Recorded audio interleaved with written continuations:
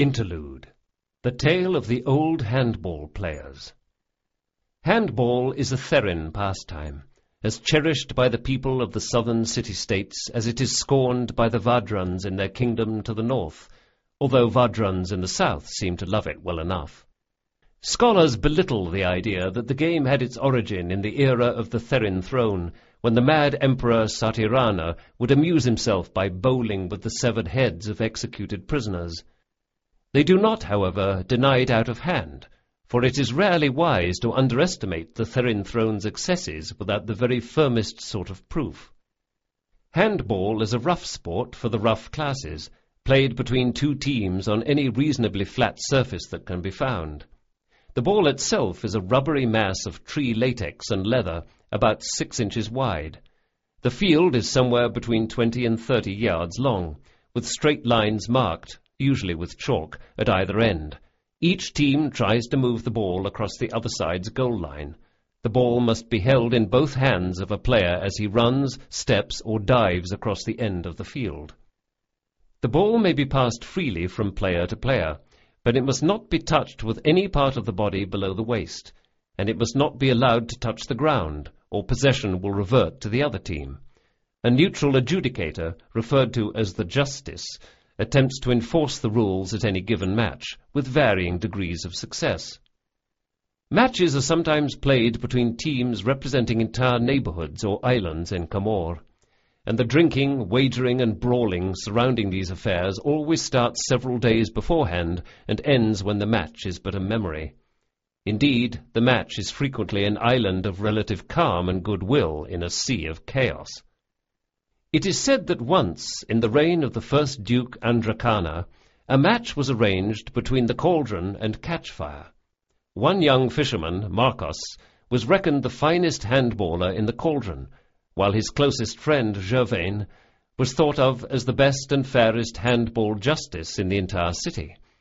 Naturally, the adjudication of the match was given over to Gervain. The match was held in one of the dusty, abandoned public squares of the Ashfall district, with 1,000 screaming, barely sober spectators from each side crowding the wrecked houses and alleys that surrounded the square. It was a bitter contest, close fought all the way. At the very end, the cauldron was behind by 1 point, with the final sands trickling out of the hourglass that kept the game's time. Marcos, bellowing madly, took the ball in his hands and bashed his way through an entire line of Catchfire defenders. With one eye blackened, his hands bruised purple, blood streaming on his elbows and knees, he flung himself desperately for the goal line as the very last second of the game fell away. Marcos lay upon the stones, his arms at full extension, with the ball touching but not quite crossing the chalked line. Gervain pushed aside the crowding players, stared down at Marcos for a few seconds, and then said, "Not across the line. No point." The riot and the celebration that broke out afterward were indistinguishable from one another. Some say the Yellow Jackets killed 12 men while battling it back. Others say it was closer to 100. At least 3 of the city's kappas died in a little war that broke out over reneged bets, and Marcos vowed never to speak to Gervain again. The two had fished together on the same boat since boyhood. Now the cauldron as a whole warned Gervain's entire family that their lives wouldn't be worth sausage casings if any one of them set foot in that district ever again. 20 years passed, 30, 35. The first Duke Nicovante rose to eminence in the city. Marcos and Gervain saw nothing of one another during this time. Gervain travelled to Jeresh for many years, where he rowed galleys and hunted devilfish for pay. Eventually, homesick, he took passage for Comore. At the dockside he was astounded to see a man stepping off a little fishing boat, a man weathered and grey and bearded just like himself, but certainly none other than his old friend Marcos. "Marcos!" he cried. "Marcos from the cauldron! Marcos! The gods are kind! Surely you remember me?" Marcos turned to regard the traveller who stood before him.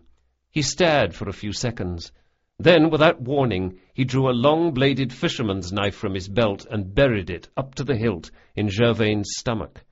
As Gervain stared downward in shock, Marcos gave him a shove sideways, and the former handball justice fell into the water of Comore Bay, never to surface again.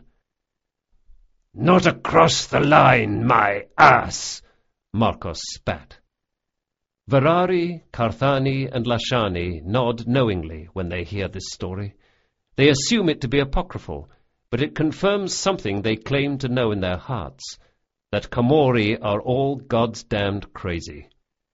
Comori, on the other hand, regard it as a valuable reminder against procrastinating in matters of revenge, or, if one cannot take satisfaction immediately, on the virtue of having a long memory.